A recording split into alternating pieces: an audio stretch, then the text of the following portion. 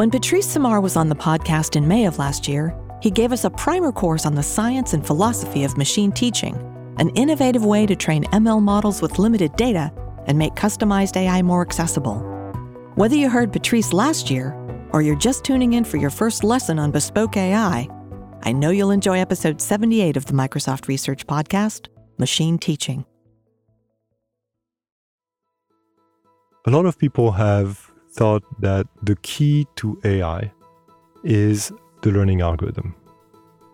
And I actually don't believe it's the learning algorithm. I think teaching is what makes the difference. So from a philosophical standpoint, I believe that machine learning algorithm is almost the easy part, is the part that you can locally optimize. Teaching is the part that you have to optimize at a global level, at a societal level. And I think that may actually be the key to AI the same way it was the key to human development. You're listening to the Microsoft Research Podcast, a show that brings you closer to the cutting edge of technology research and the scientists behind it. I'm your host, Gretchen Huizinga. Machine learning is a powerful tool that enables computers to learn by observing the world, recognizing patterns, and self-training via experience, much like humans. But while machines perform well when they can extract knowledge from large amounts of labeled data, their learning outcomes remain vastly inferior to humans when data is limited. That's why Dr. Patrice Samar, distinguished engineer and head of the machine teaching group at Microsoft, is using actual teachers to help machines learn and enable them to extract knowledge from humans rather than just data. Today, Dr. Samar tells us why he believes any task you can teach to a human, you should be able to teach to a machine, explains how machines can exploit the human ability to decompose and explain concepts to train ML models more efficiently and less expensively, and gives us an innovative vision of how, when a human teacher and a machine learning model work together in a real-time interactive process, domain experts can leverage the power of machine learning without machine learning expertise. That and much more on this episode of the Microsoft Research Podcast.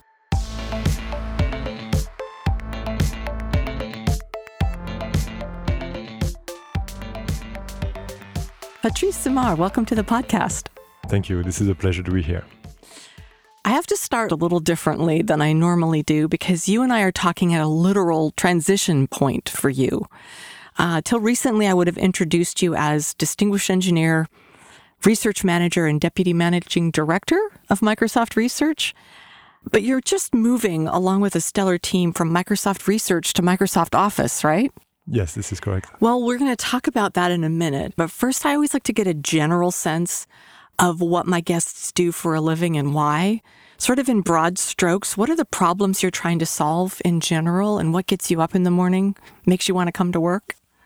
I want to do innovation. I think this is where I have my background and talent. So I am completely irreverent to the established wisdom, and I like to go and try to solve problems. And since I want to change things, I want to have an impact in terms of change, then I pick the problem and try to reformulate it and solve it in a different way or change the question. I think this is usually the best way to have an impact. So that irreverence, is that something you've had since you were young? Is it part of your sort of DNA?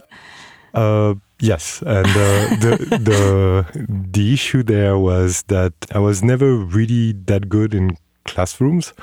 And I always somehow misunderstood the question, answered a different question. And since I didn't do my homework very well, I never knew what the standard answer was. And so I kept changing the problem. And that was not very successful in class. But when I moved to research, then changing the question was actually part of the job. And so I got far more successful after I got past the Scholar program. That's actually hilarious because the school system rewards people who get answers right. But over in research, you want to turn things on their head. Yes, that's right. I mean, changing the question is far more useful in research than coming up with a different answer or slightly better answer to an existing question. You know, that's just a perfect setup for this podcast because the entire topic is turning a particular discipline or field on its head a little bit. So let's set the stage for our conversation today by operationalizing the term machine teaching. some people have said it's just another way of saying machine learning, but you characterize it as basically the next new field for both programming and machine learning. So tell us, how is machine teaching a new paradigm? And what's so different about it that it qualifies as a new field? Okay, so I'm going to characterize machine learning as extracting knowledge from data. Machine teaching is different, and the problem it tries to solve is, what if you start and you have no data? And then the task is about extracting knowledge from the teacher. And this is very similar to programming. Programming is about extracting knowledge from the programmer. So this is where the two fields are very close. And it's a very different paradigm because now it's all about expressivity, recognizing what the teacher meant. And because you focus on the teacher, this is why HCI is so important. HCI is human-computer interaction. And so programming and teaching are absolutely the epitome of human communicating with computers. Listen, I want to ask, because I'm still a little fuzzy, when you say you have no data, but you have a teacher, is this teacher a human? Is this teacher a person? Yes. So explain what that looks like with no data. Is the teacher giving the data to the machine? Yes. So let me give you a sample example. Good. Imagine I want to teach you how to buy a car. So I want to give you my personal feeling for how you buy a good car. So I could bring you to the parking lot and point to good cars and bad cars. And at some point I may ask you, what is a good car? And you may say, oh, it's all the cars for which the second digit of the license plate is even. And that may fit the data perfectly. And obviously this is not what I expected. But this is not the way we do it human to human. So the way we do it human to human is I will tell you that you should look at the price, you should look at the crash test, you should look at the gas mileage, maybe you should buy electric. And these are features. They are what question to ask to basically have the right answer about what a good car and a bad car are.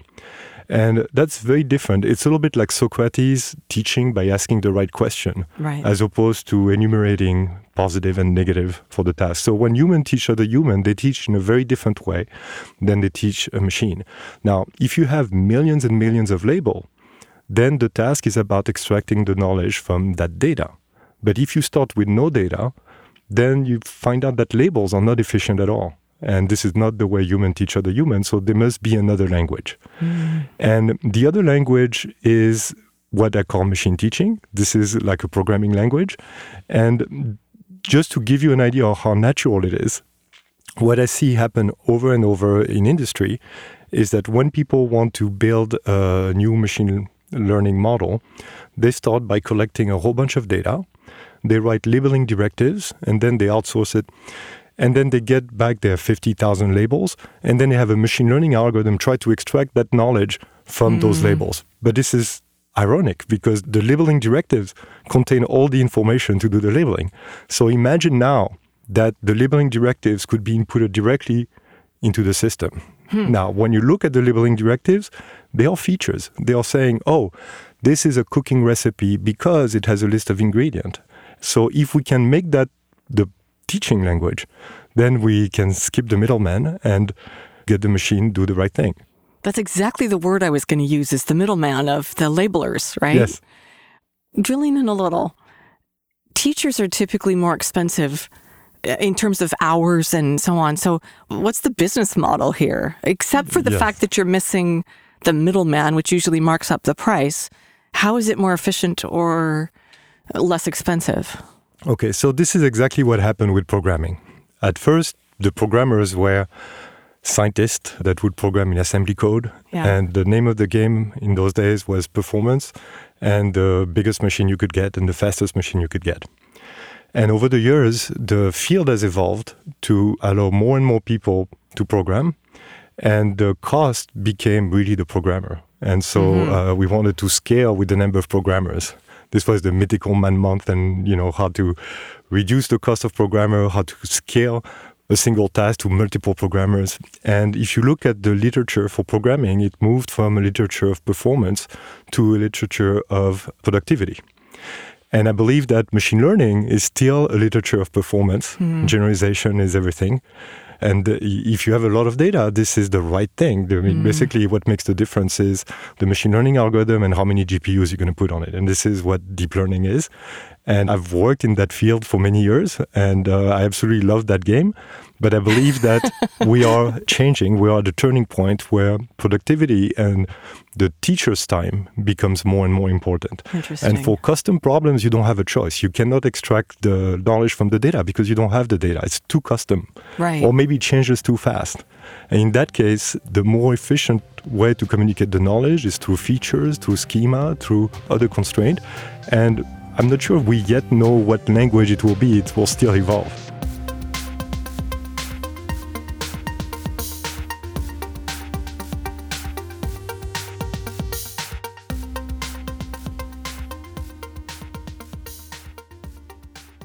As a former teacher myself, albeit teaching teens, not machines, I'm intrigued by your framework of what we in education call decomposition or deconstructing down into smaller concepts to help people understand, and then scaffolding or using building blocks to support underlying knowledge to build up for future learning.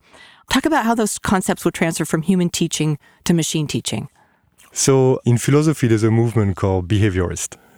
Says that with stimuli response, you can teach everything. Mm-hmm. And of course, you can't. You won't be able to learn very complex things if you just do stimuli response. Right. Well, in machine learning, I find that very often a machine learning expert or what I would call machine learning behaviorist. And basically, they believe that with a very large set of input label pair, they can teach anything. And it turns out... To a machine. To a machine. Right. And if you have a tremendous amount of labels and you have a tremendous amount of computation, you can go very far. But there are tasks that you will never be able to do. If I were to give you a scenario and ask you to write a book, you could fill buildings of scenario garbage and scenario book. Mm-hmm. You will not be able to learn that task. The space of functions that are bad is too big compared to the space of function that actually fulfill the desired goal.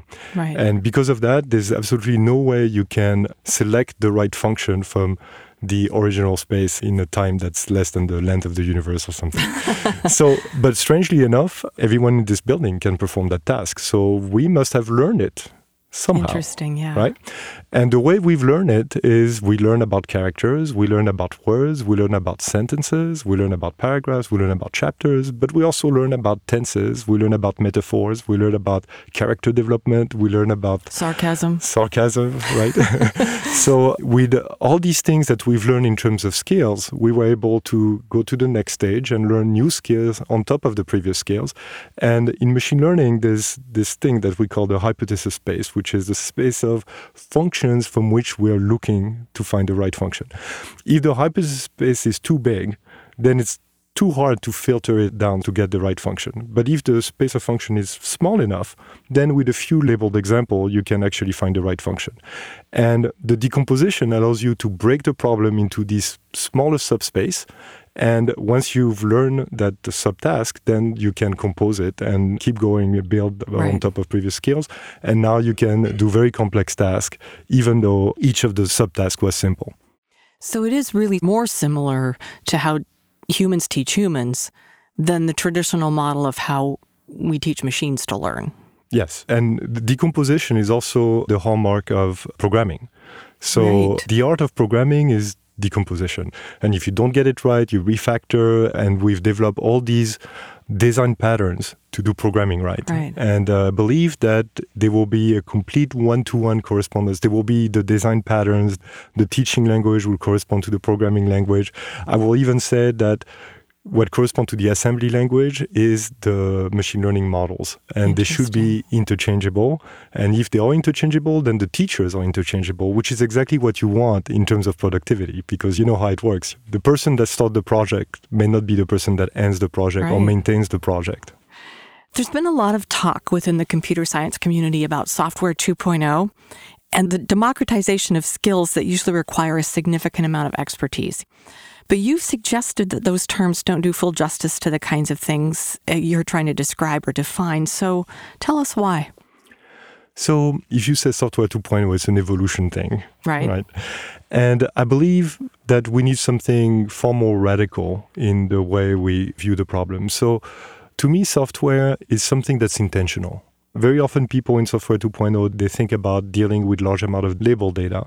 And label data can be collected in a non-intentional way. So for instance, for click prediction, the label data is whether you got a click or you didn't get a click, and you collect that automatically. So it's not really intentional. When you write a program, it's very intentional. You decompose it, you write each of the function with a purpose. Right. And I think when you teach and you decompose the problem into subpart, the labels are intentional and they are costly because they come from a human. And now we need to manage that. So if I decompose the problem, I want to be able to share the part that I've decomposed. And now if I'm going to share it, I need to version it. And this is a discipline that is very well known in programming. Mm-hmm. So how do we manage as efficiently as possible knowledge that was created intentionally? And now it will need to be maintained, it will need to be versioned, it will need to be shared, it will need to be specified. And now all the problems of sharing software will translate to sharing and maintaining models that are taught by humans. So the parallel is very, very direct. What about this word democratization? You and I talked before, and I actually inserted the word into our conversation. And you go, I don't really like that word. Yes. So I started using that word at the beginning, and I felt like the problem with the word is that everyone wants to democratize. And I want machine teaching to be more ambitious. So let's think about the guarantee you have when you program. If I ask you to code a function and you're a programmer, you will tell me, yes, I can do it. And then I'll say, well, how long is it going to take? And you're going to say, let's say 3 months. And your estimate may be off. People said that we're usually off by a factor 3. But you were able to know that it was possible. And you can actually even specify the performance of your program, and you can say how long it's going to take. Right now, we don't have that kind of guarantee when we talk about machine learning. And the strange thing is that we have all these tools of a structural risk minimization that gives us guarantee on the accuracy given some distribution, but we don't really have guarantee on what the final performance is going to be before we have the data. And yet, in programming, we can have those guarantees. So what's different, right? So we have to think about the problem of teaching differently. And if you start thinking about the problem of teaching in terms of decomposition, then you'll be able to reason in exactly the same way that you reason for programming. We actually do this when you teach human, right? Yeah. So if you wanted to teach a concept to a person, you would say, okay, this person doesn't know about this and this and this, so I'm going to first have to teach those sub-skills, and then I'll be able to build on top of these skills. So the task of decomposition is a task that's very important for teaching. We humans do it all the time. We programmers do it all the time. The teacher spent a lot of time decomposing the problem into these subfield and sub-skills. And then laying the foundation. The foundation and building on top of the foundation and testing at each level whether you got the skill right. And that testing is exactly what I want to make a discipline in machine teaching. Which is just, music to my ears. As a former teacher, I don't think you ever stop being a teacher. I said, they'll know I'm dead when the red pen falls out of my hand.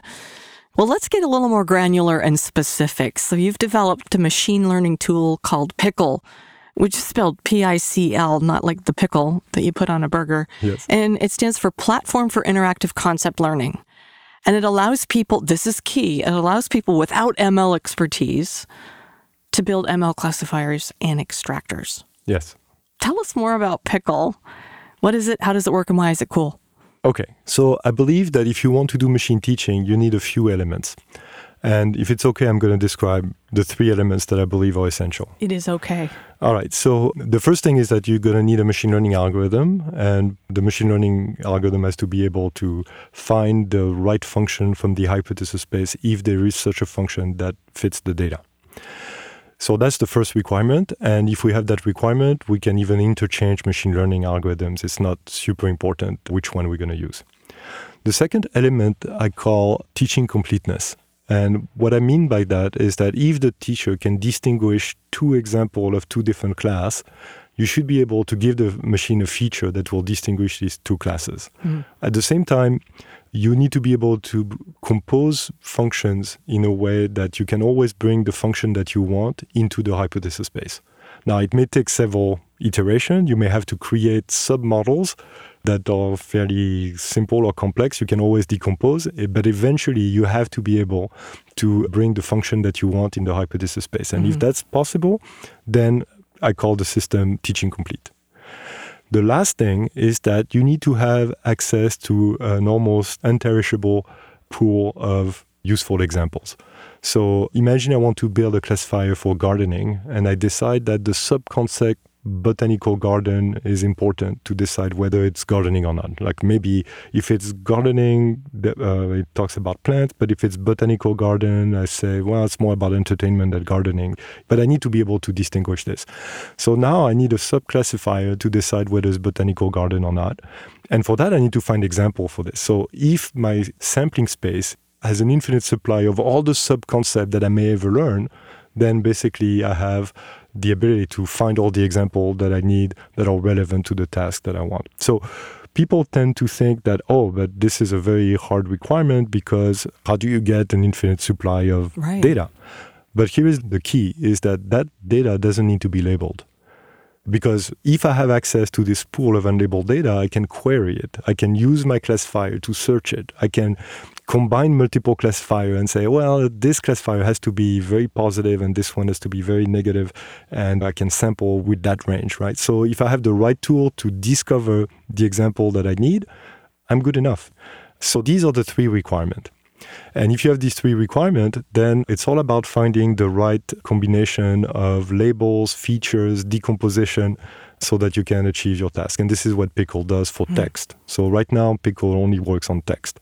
Interesting. And so in Pickle, you can take document and classify them, but you can also extract schema from the document. So you can find addresses, you can find the job history from a resume, you can find menus, you can extract product, you can extract quotes from email, all these things that human can do very easily. So this is the vision of machine teaching, is that anything you can teach to a non-expert human, you should be able to teach to a machine. Right. And hopefully we have the language to do that easily. Now, let's be honest. Not all humans are good teachers. And I believe that not all humans will be good machine teachers. It takes some education and familiarity with the tool Pickle, but hopefully we can get better at this.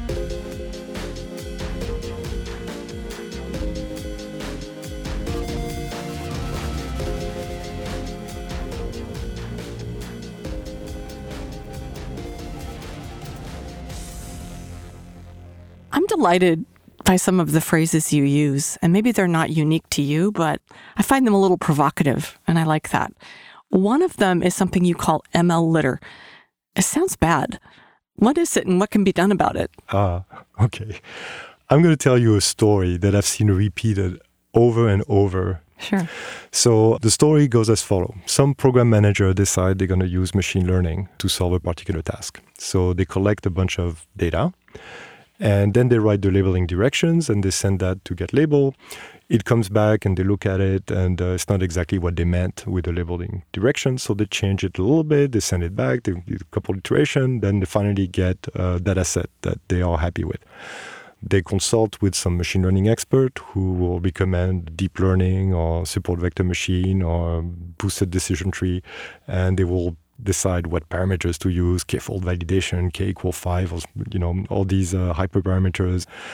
And they will have some engineers that will do feature engineering and code some features.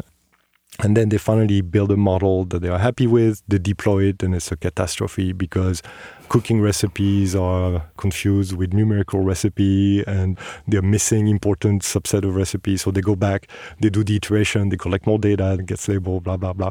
And eventually they get a function that does exactly what they want. And they're super happy, and it's deployed, and everything is fine. 6 months later, the distribution has changed. The semantic of what is a recipe, what's not a recipe, or whatever they were trying to do has changed. The features that are available are not the same. There are new features. Some features are no longer available. And then they go back and they look for their machine learning expert. That machine learning expert now is at Facebook or Google or Amazon. Moved on. Right. So you have models that are no longer reproducible, experts that are not the original expert. And so you can reproduce the model, you can answer the question. and someone asks, well, can I remove that model? And you remove the model, and then suddenly everyone screams because they're using that model as a feature for another model. But they don't even know if that feature is performing to spec. And so you find all these models that are kind of sort of not defunct, they're still running. No one knows whether they're performing to spec, and no one dare remove them. And this is what I call ML litter. And the amount of resources that's wasted on this is enormous. Now, some people have identified that problem. There's a famous paper from the Google team on the technical depth that have identified these problems, but I haven't seen a lot of solutions for how to deal with this. Yeah, I was going to ask. So I actually think that machine teaching is bringing the discipline of programming to machine learning. So something as simple as using source control and including in the source control the data. Now, I mean the software 2.0, according to my definition, which is the intentional data. I don't think we need to version data that is collected automatically. But everything that is created by a human with a purpose should be versioned. And in the same check-in, in the same group of things that you save together, you should include the label, the features, the schema, everything that's relevant to reproducing that model. And if you do this and you bring all the discipline about decomposition and documentation and versioning, then suddenly that solves that problem. You will always be able to reproduce your models. If you bring all the discipline and design patterns that we've learned from programming, then I believe that will solve the problem of ML litter. I do want to ask you about this interesting program you told me about. And this program is called the Rotation Program. And it seems to me like a novel way to ensure what I would call organizational hybrid vigor, to use an agricultural or an animal husbandry term. What is it? Why do you think it's a good thing? And what results have you seen since you implemented it? Okay, so Microsoft has this organization called Microsoft Research, where the primary goal is to move the theory forward, to design new principle and innovate in all the fields. In the product group, you have very different imperatives in terms of producing value. And the question is, how do you transfer from one organization to the other, and how do you lubricate producing value and doing innovation? And this is not a simple answer. So what I wanted to do is to help the product group with the recruiting of research talent. I wanted the researchers to learn about the reality of product group. And you don't want to force people to do a move that they don't want to make. At the same time, you want to provide the right incentives. So the rotation program is for people above a certain level. They have the options to do a rotation in a product group with an interesting constraint, which is that they cannot come back for 2 years. And that constraint means that when they do that jump, they jump in the deep water and they have to basically swim for 2 years. And then they have the option to come back. And so 2 years is so that they have 2 review cycles, but it's also so that we can hire a postdoc during the same time. So it all fits perfectly. And what we find out is that sometimes people come back, sometimes they don't come back. Every time they do it at first, they say, I hold to this contract, but like it's my dear life. And after 2 years, they say, I'm totally happy.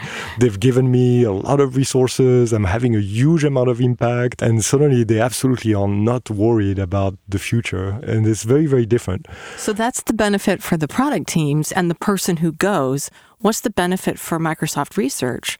So for Microsoft Research, there are many benefits. So first, having an impact is always very satisfying. The people that do the jump becomes advocate of research and collaborators from the product group so that you can have both a theoretical impact in the academic community and have an impact in the real world. Basically, the world becomes your customer. It creates a movement across the org. So it brings fresh mind. Fresh legs. Exactly. And so so this is good in terms of diversity. It's good in terms of basically steering the pot a little bit. And some people need to do this after a while because we all need change. That is such a good transition to talking about what you're doing right now, moving from Microsoft Research to what I might call the Microsoft mothership. You're going into Microsoft Office. Yes. Tell us about what prompted that move. What's the goal? Who are you taking from here? Who are you getting over? What's the deal? Yeah. So I started the machine teaching effort about 7 years ago. And at the time, I had the choice of doing it in a product or doing it in Microsoft Research. And to be frank, I worried that if it was done in a product group, it would be hard to protect it from the imperative of delivering value. Right, immediately. Immediately, oh, yes. Gotcha. So I wanted to have a little bit of breathing room. And so I created this team in Microsoft Research. And now it's been 7 years, and I believe that there's no really any question of the value. We can actually both deliver value and continue the investment in innovation, and we can do that almost anywhere in the company. So why Office? So why Office? We started doing this in Azure, and now the group that started in Azure has moved to Office. Oh. And basically, I'm rejoining a group that have influenced in the past, and we are going to do both Azure and Office, and those are the two main products of Microsoft. You started here 20 years ago, you said, Yes. and your career has been anything but linear. Yes. You've been back and forth already. The rotation program is not new to you. No. So tell us about your path, your journey, your story. All right. So after my PhD, I started at Bell Labs in a pretty famous group. This is the group of Yann LeCun, Vladimir Vapnik, Yoshua Bengio, Léon Bautou, and Yoshua and Yann just got the Turing Award. Yeah. So I stayed there for 8 years. And then I came to Microsoft Research. And when I moved to Microsoft, I did something very strange. I looked at the address book and I looked at everyone that had the title architect, scheduled one-on-ones, and tried to find out what problems needed to be solved in the product group. It was a very bold kind of move. And I started creating relationship. And after a while, I had two groups that were providing me with engineers to help them because they wanted to have more of my bandwidth. And I told them, well, the best way to have more of my bandwidth is to provide me with engineers, and then I will help with your product. So that's how I started. And then I thought that, Microsoft is the document company because at the time, 95% of all documents were created on Microsoft software, and we didn't have a document group. So I said, we should have a document group. And then the answer came back, said, yeah, you should create it. And I said, well, I'm a machine learning person. I'm not a document person. But after 6 months, I thought it made no sense. So I created that group. And then more groups were put under me. And eventually I was asked to start LiveLab Research. Okay. And this is when I left Microsoft Research and created LiveLab Research under Gary Flake, who was basically creating LiveLabs. So I created this team. And I moved to AdCenter as a group program manager. And I can tell you, I am not qualified for that position. And it was really crazy. And after 6 months, I sort of fired myself. I said, I cannot do this. And I became a chief scientist again. But after 3 more years of that, I decided to come back to Microsoft Research to do machine teaching. And now I'm about to go again out of Microsoft Research to try to have an impact. All right. Machine learning is full of promise, and machine teaching seems to be a promising direction they're in. So we might call everything we've talked about up to now, what could possibly go right? But we always have to ask the what could possibly go wrong question. At least I do. Not because I'm a pessimist, but because I think we need to think about unintended consequences and the power of what we're doing. So given the work you do, Patrice, and its potential to put machine learning tools in the hands of non-experts, Oh, God. Do you want to go there? is there anything that concerns you? Anything that keeps you up at night? I like to think of myself as someone that think strategically. And I feel like it's kind of my job to imagine everything that can go wrong. That's good. Yes. So many things can go wrong. The first thing is 30 years ago, we had expert system and, the first definition of AI. And what happened is that we had these giant system with lots of rules, and we didn't have a good way to decompose the problem into simple problem, and it didn't work out. We also have now deep learning. And again, there's no decomposition, and the complexity is such that we don't understand what's going on inside. And I think it's far more successful than where we were 30 years ago, and this is why we have something different today. And I'm trying to say we should be in between. Before it was all features, no label, and now with deep learning is sort of kind of all labels, no feature. And I'm advocating that we should be in between. And this is where machine teaching is. We should express things not just with labels, but with features, and we should do it in a way that's disciplined and deliberate, like we do for programming. Okay, what if I'm wrong? I don't believe this is the case, but of course, I'm worried that am I pulling a whole bunch of people in a direction that is not the right direction. At the same time, to be honest, I really truly believe that this is the way to go. So I have the fortitude to overcome those doubts, but it's something that always keeps me up at night. The other question that you're asking is more philosophical. A lot of people have thought that the key to AI is the learning algorithm. And I actually don't believe it's the learning algorithm. I think teaching is what makes the difference. So from a philosophical standpoint, I believe that machine learning algorithm is almost the easy part, is the part that you can locally optimize. Teaching is the part that you have to optimize at a global level, at a societal level. And I think that may actually be the key to AI the same way it was the key to human development. At the end of every podcast, I give my guests the proverbial last word. So here's your chance to give some advice or inspiration to emerging researchers who might be interested in teaching machines. What would you say to them? Okay. What I tell people when they ask me advice for career, I always tell them optimize for growth. So challenge yourself. Don't be afraid of failure. Failure is growth. So that's a general advice for researchers and for people doing their career. For machine teaching, I believe machine teaching is an incredible field right now because first, it's at the intersection of three fields that are very different. So when you are at the intersection of multiple fields, it's usually a very fertile ground for doing all sorts of new things. I also believe that we are at a phase transition where the field of machine learning, which is super popular, right, is about to transit to something different. And when you are at the time where it transits, it's the most exciting thing possible. So I think now there's a fantastic opportunity to create a new field. I don't know where it's going to go, but it's very, very exciting. Patrice Simard, thank you so much for coming on the podcast today. All right, thank you. It was my pleasure.